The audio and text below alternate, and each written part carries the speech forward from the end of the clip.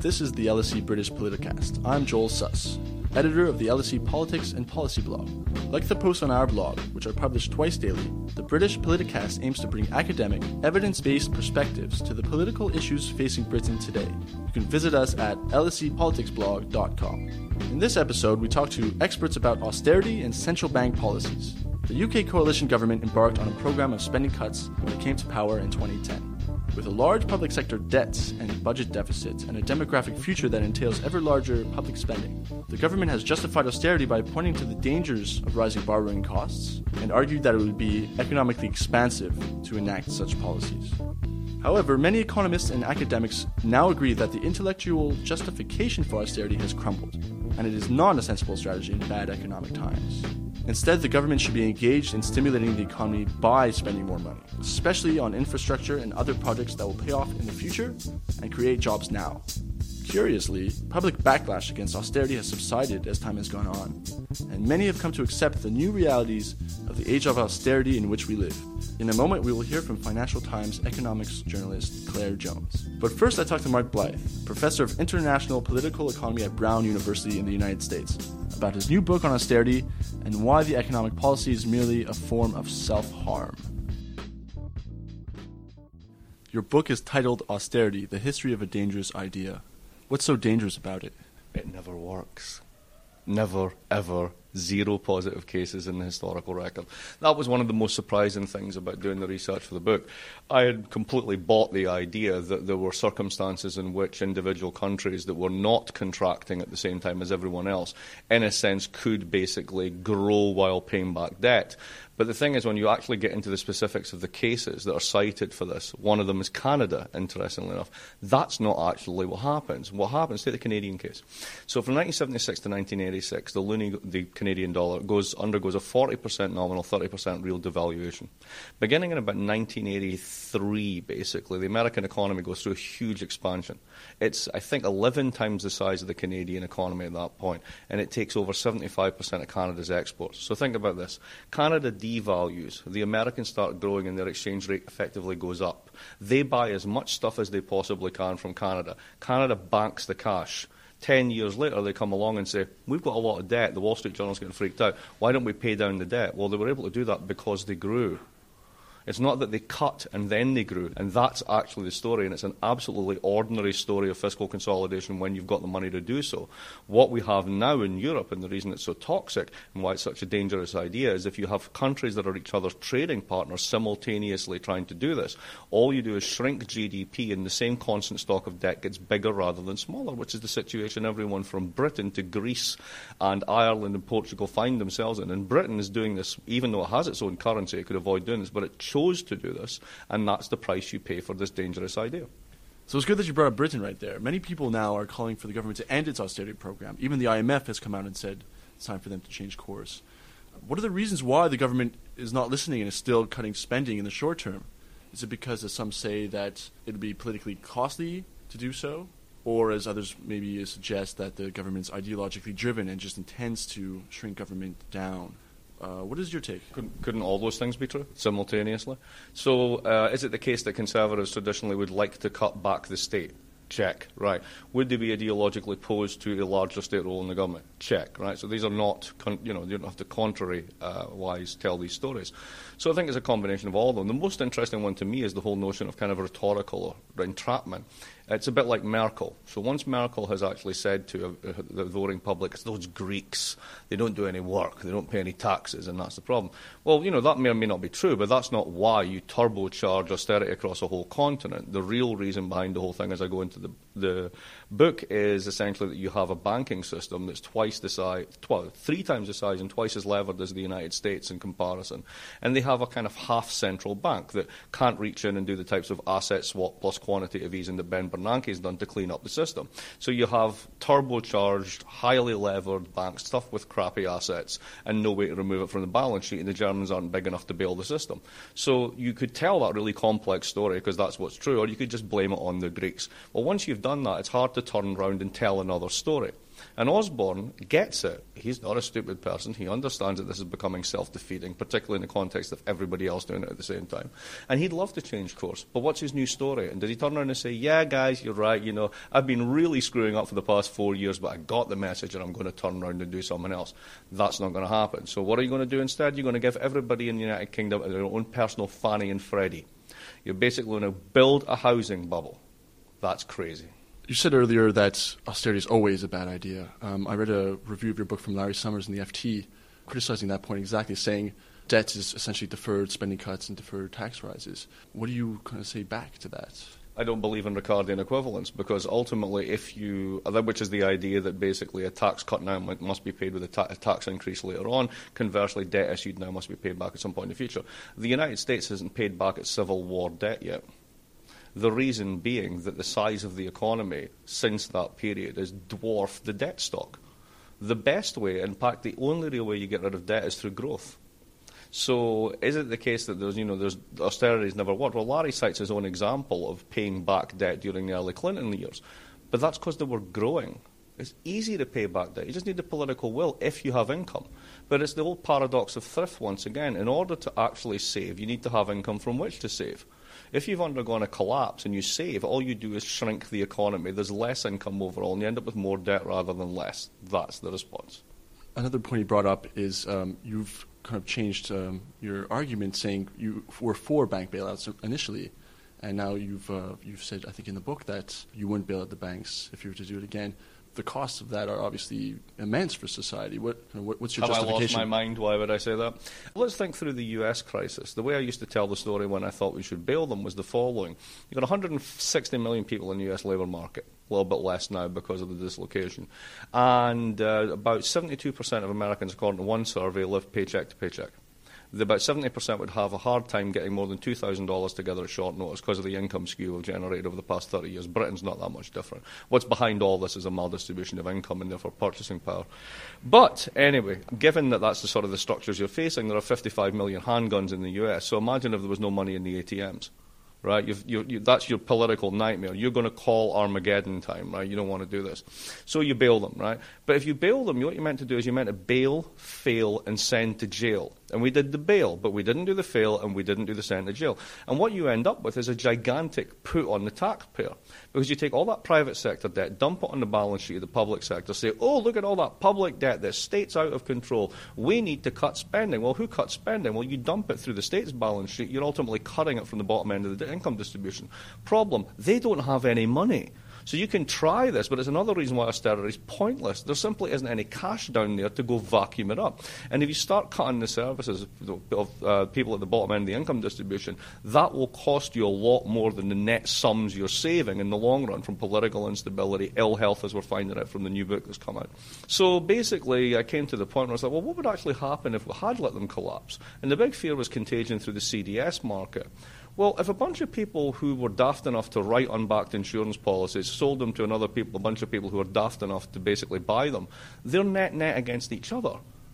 So why not just let the whole market fold? Let people take their losses because they made stupid bets and move on. Why does this have to be global contagion systemic risk? This sounds an awful lot like Goldman Sachs and other big banks scaring the bejesus out of the government so they can get their assets insured for free again. I don't think that's right. Just on that point, I'm going to move on back to the UK, but don't people that haven't made bad bets, don't they suffer as well when a bank collapses? Aren't there knock-on effects that drags in all of society? And there are knock-on effects to bailouts. There are redistributionary outcomes to bailouts. So basically, if you're at the bottom or middle part of the income distribution, you're allowing publicly produced goods and services, public schools, whatever it happens to be, the private schools, state schools you call them here, and basically you bail out the financial sector and suddenly we all have to make cuts. Well, essentially what you're doing is you're taking an income hit, a pensioner or someone, a social security has to be reduced, or Medicare in the US has to be changed, or the NHS has to be trimmed because we've spent too much. Well, spent too much doing what? Saving the assets of people who have all of the assets. Now, that's redistributionary, that's costly. Unemployment is generated, so those people have lower sort of lifetime incomes going forward. Consumption for the economy overall takes a hit. We end up in a worse fiscal shape. Now, all of those things are costs. So there are costs either way. It's just a question of who bears them. I'd like the banks to bear some of the costs. In the UK, they've justified in 2010 when the new government came in, they've justified austerity by saying we need to show credibility to the market. We have a huge debt by cutting it now, taking the tough choice but the right choice, and they point now to the low bond yields as kind of a proof of that success. What do you say to that? It's complete garbage from beginning to end. Look at the yield curve overall. The yield curve never spiked. It's not as if somehow in 2008 Britain was paying 14% on its 10-year. It simply didn't happen. What's actually happened is the credibility has been so enhanced that you've lost 2 of the 3 AAA credit ratings. So that's hardly evidence of the fact that this worked. Moreover, we see this across Europe. What was being priced in was the risk of breakup of the euro. That's why European yields went up. Because if you let Greece out, you have to sell Greece. To cover your losses in Greece, you have to sell Portugal. Once you sell Greece, Portugal and Ireland, you're up to 11% of GDP, and you have to sell on Spain. But you can't sell on Spain because there's too much of it, so you end up blowing up the core banks. So in order to stop this, you basically put your foot on the neck of Greece and say, you're going nowhere. You add liquidity, squeeze and pray. What has that got to do with us? We have our own currency. We devalued. We're able to print our way out of trouble. We can't generate inflation, oddly, but we can print our way out of trouble, at least in terms of saving the financial assets of the banks. Once that became clear, the yields stabilised. It had nothing to do with austerity. In fact, it's quite the opposite. Austerity has actually caused the United Kingdom to continue to have more debt rather than less. The United States, who hasn't cut at all, apart from the idiotic sequester, which is relatively minor, is on track for a 3% deficit this year. We're looking at 7. Why? Because we've self-harmed. Well, I'll bring up Reinhart and Rogoff. So obviously kind of discredited coding errors and all of that, but yet the research, the general argument of the association between high debts and low growth is still there. When you take a paper apart, forget the coding error, most of it's driven by 2 countries, Italy and Japan. And we know empirically that the reason they have a lot of debt is because they have low growth. The causation runs the other way. So number 1, the causation runs the other way. Number 2, it's all driven by 2 countries. Right? Now, of course, the following makes intuitive sense, and they're claiming the sense is supportable. Is it better to have 20% debt, 60% debt, or 200% debt? Well, you'd probably want to have 60. But you know what? You can probably go quite far out in the curve before you start to really fall off the cliff. So 90% for Greece might be toxic because they have terrible credibility in the markets, they have real funding needs, and they haven't run a budget surplus in 50 years. The United States prints the global reserve asset. It's kind of different.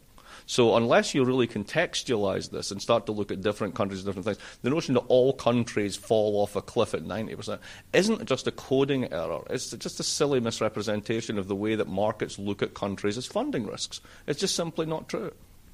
So let me ask you, if you were a policymaker, let's say in charge of the UK economic policy, with no political constraints, what would you do to get the UK out of this mess that they're in? Well, first I would have my own private island with nuclear missiles. No. What would I actually do?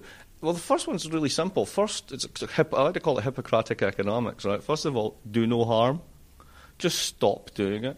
A really good example of this is people say, well, what about the Baltics? They had this huge crash and then they rebounded. It's like, well, you know why they rebounded? They stopped doing austerity.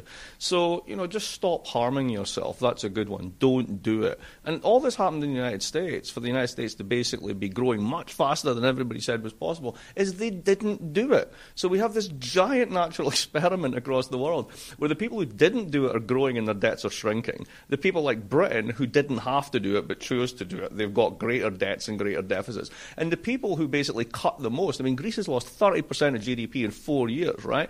They have enormous deficits and they still have enormous debts and they've got smaller economies to service them. So just stop doing it. Second thing is you've got your own currency, you're a reasonably solvent country, as the Britain actually is, and your profile in terms of demographics, etc., is certainly better than Southern Europe. You can borrow effectively at negative real rates. Why would you not do productivity-enhancing investments that you badly need in infrastructure and lots of other things? So just those 2 things alone would make a huge amount of difference, and they're not that difficult. But once you box yourself into a rhetorical corner, it's very hard to get out of that, and that's the problem. Look at the IMF. The IMF is saying, basically, congratulations on your medium-term strategy because we think it's given you credibility, which is awful, ridiculous because you've lost 2 of 3 AAA ratings, as I've said already. But you really need to do stuff in infrastructure. Now, when the IMF are basically admitting the reality of positive, negative multipliers and talking about infrastructure spending, you know you've come a long way. And if you're on the wrong side of that curve, you really are doing the wrong thing. That was Mark Blyth discussing his book, Austerity, The History of a Dangerous Idea, out now in hardback from Oxford University Press. Now we take a closer look at the role of central banks and the actions they have taken to mitigate the ill effects of the financial crisis. Central banks are monopoly issuers of home currencies, and thus their actions are of particular importance in times of economic crisis. Central banks in crisis-hit countries around the world have responded to the recessions by cutting interest rates, enacting quantitative easing, which is a process of buying government bonds and assets in exchange for central bank cash, and by pumping liquidity into the financial system. I recently sat down with Claire Jones, reporter at the Financial Times, to discuss the role of central banks, particularly that of the Bank of England, in handling the economic crisis. We explore the government's Help to Buy scheme and discuss what line Mark Carney may take as the Bank of England's new governor. But first, I asked Claire about the independence of central banking, which is an issue of growing concern, especially in light of recent developments at the Bank of England's Financial Policy Committee, the FPC, a new committee which is tasked with macroprudential regulation and ensuring a healthy financial system. The FPC hired 2 supposed city insiders, replacing people who were considered independent, highlighting a growing concern that the bank is too influenced by the government and the City of London. I think central banks certainly look a lot less independent than they did before the crisis began. But my feeling on central bank independence is that central banks could only ever be independent within government. And the reason why I said that was because the government always has the power to change the legislation on which a central bank's independence is based. So a central bank really does always have to have buy-in from government for what it's doing.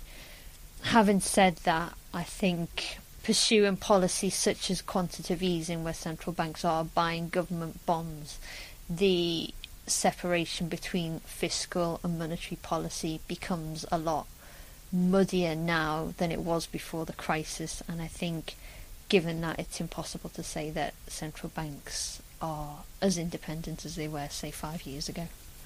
So, regarding the unconventional central bank policy quantitative easing, and comparing the US and UK situations, do you think it's having a positive economic impact overall? What is concerning central bankers at the moment is the impact that QE is having on asset prices relative to the real economy. I don't think QE is in any way a panacea. In the US, it's probably helped that you had fiscal stimulus, and the US and the UK economy are very different beasts to know whether the US's success relative to the UK's is all down to quantitative easing. So with the asset prices kind of potentially being inflated by QE, does it help that the government now has a Help to Buy scheme that's encouraging home ownership? We have a lot of recent articles on our blog saying that it's going to boost demand, but that the supply is not going to catch up to that and it's just going to inflate prices even more. It's rare that all economists agree on an issue, but one area where there does seem to be a very strong consensus is on Help to Buy. Economists don't like it at all. They think it will, as you say, inflate prices without doing a lot to boost housing supply. I think it will be very interesting to see what Mr. Carney and the Financial Policy Committee at the Bank of England do about Help to Buy in a few years from now. I think the decision about whether to carry on with it may well fall to that committee, and if they'll be able to make a decision based on economic fundamentals and asset price bubbles, or whether they'll feel there's political pressure on them as well to support the housing market.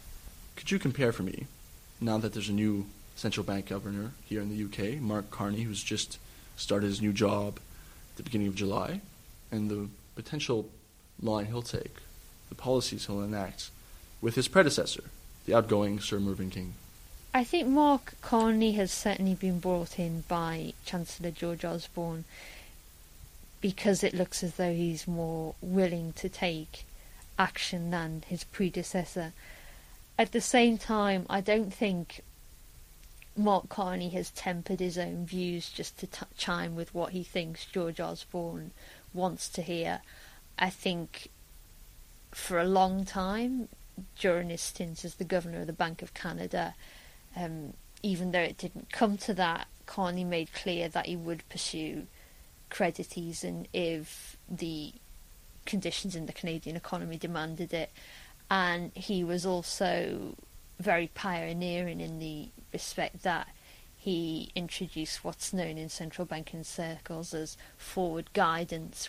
Forward guidance can cover many things, but what Carney did, which was very pioneering, was to say that we will keep interest rates at their current really low levels until what was then, I think it was kind of 9 months, a year into the future. The idea behind such a policy is that it offers the public reassurance, and with that they'll go out and spend, or they'll go out and borrow more. That's something that he seems to be keen on doing in the UK as well. Now, I think that's something that, I think Mr Osborne has made it clear that he'd support such a thing, but at the same time I don't think Carney's doing it just because he's got the Chancellor's backing. I think he's got a track record of being more willing than Mervyn King to take more radical action. People are calling for, the ability for banks to lend out, and that would boost the economy by, credit being created once more. But then you have a more, radical kind of economists and thinkers that's saying, well, this actually shows the failure of neoliberalism and kind of the instability of this kind of how this economy works, the excessive credit growth, and really all the economic growth has really just been kind of a debt bubble. It's an amazing time to be an economics reporter, because on one hand we want to see more credit growth, at the same time that there was so much credit growth in the run-up to the crisis has left us in a total and utter mess. I think it's very, very difficult to know what is really going on. An argument I do find persuasive is that put forth by a former IMF chief economist called Raghu Rajan, who's written a book called Fault Lines, in which he talks about how the relatively loose monetary policy in the US in recent decades it's masked over the problems that you've seen in the real economy, and it's stopped governments taking action on structural reform. It's allowed governments to sit on their hands. I think there is an element of truth in that. I also think, as Mr Rajan points out in Fault Lines as well, that monetary policy is subject to diminishing returns, and the more that you try to use it to fix the economy's problems, the more you risk merely papering over the cracks. While I think that these arguments are very persuasive, people out there are suffering now. There are small businesses who can't borrow, and it's very difficult in such a circumstance to say, well, this is the time when we really need to get tough and we just need to pull back all the monetary stimulus and just try to ensure that politicians step up and act on these structural measures. If you do that and the politicians aren't able to act, then you just end up with such a mess economically and socially. I guess maybe a final question. What is your forecast of the UK economy? What would you say? Which is a question nobody knows the answer to. I'm not an economist. I just write the news, and forecasting is a fool's game, I think. In the UK, at least, we've had a few months of good data. I think it's definitely too soon to tell about whether we're going to see a meaningful recovery, and what the post-crisis economy is going to look like. But there have been a few signs that things aren't as bad as they were at the turn of the year. So you kind of forecast the news there, right there. Yeah, if even the economists can't do a decent job of forecasting, I don't think I'm going to try. But things do seem to be on the up. Yeah, it's great to end off on an optimistic, hopeful note. That was Claire Jones. That's all for this month's episode. Join us next time for our 2 or maybe 3-part series on inequality. We'll be talking to experts and policymakers about different forms of inequality, from income to intergenerational inequality. This podcast was produced by Cheryl Brumley, and for a full list of the music and sound, visit us at lscpoliticsblog.com. I'm Joel Suss. Thanks for listening.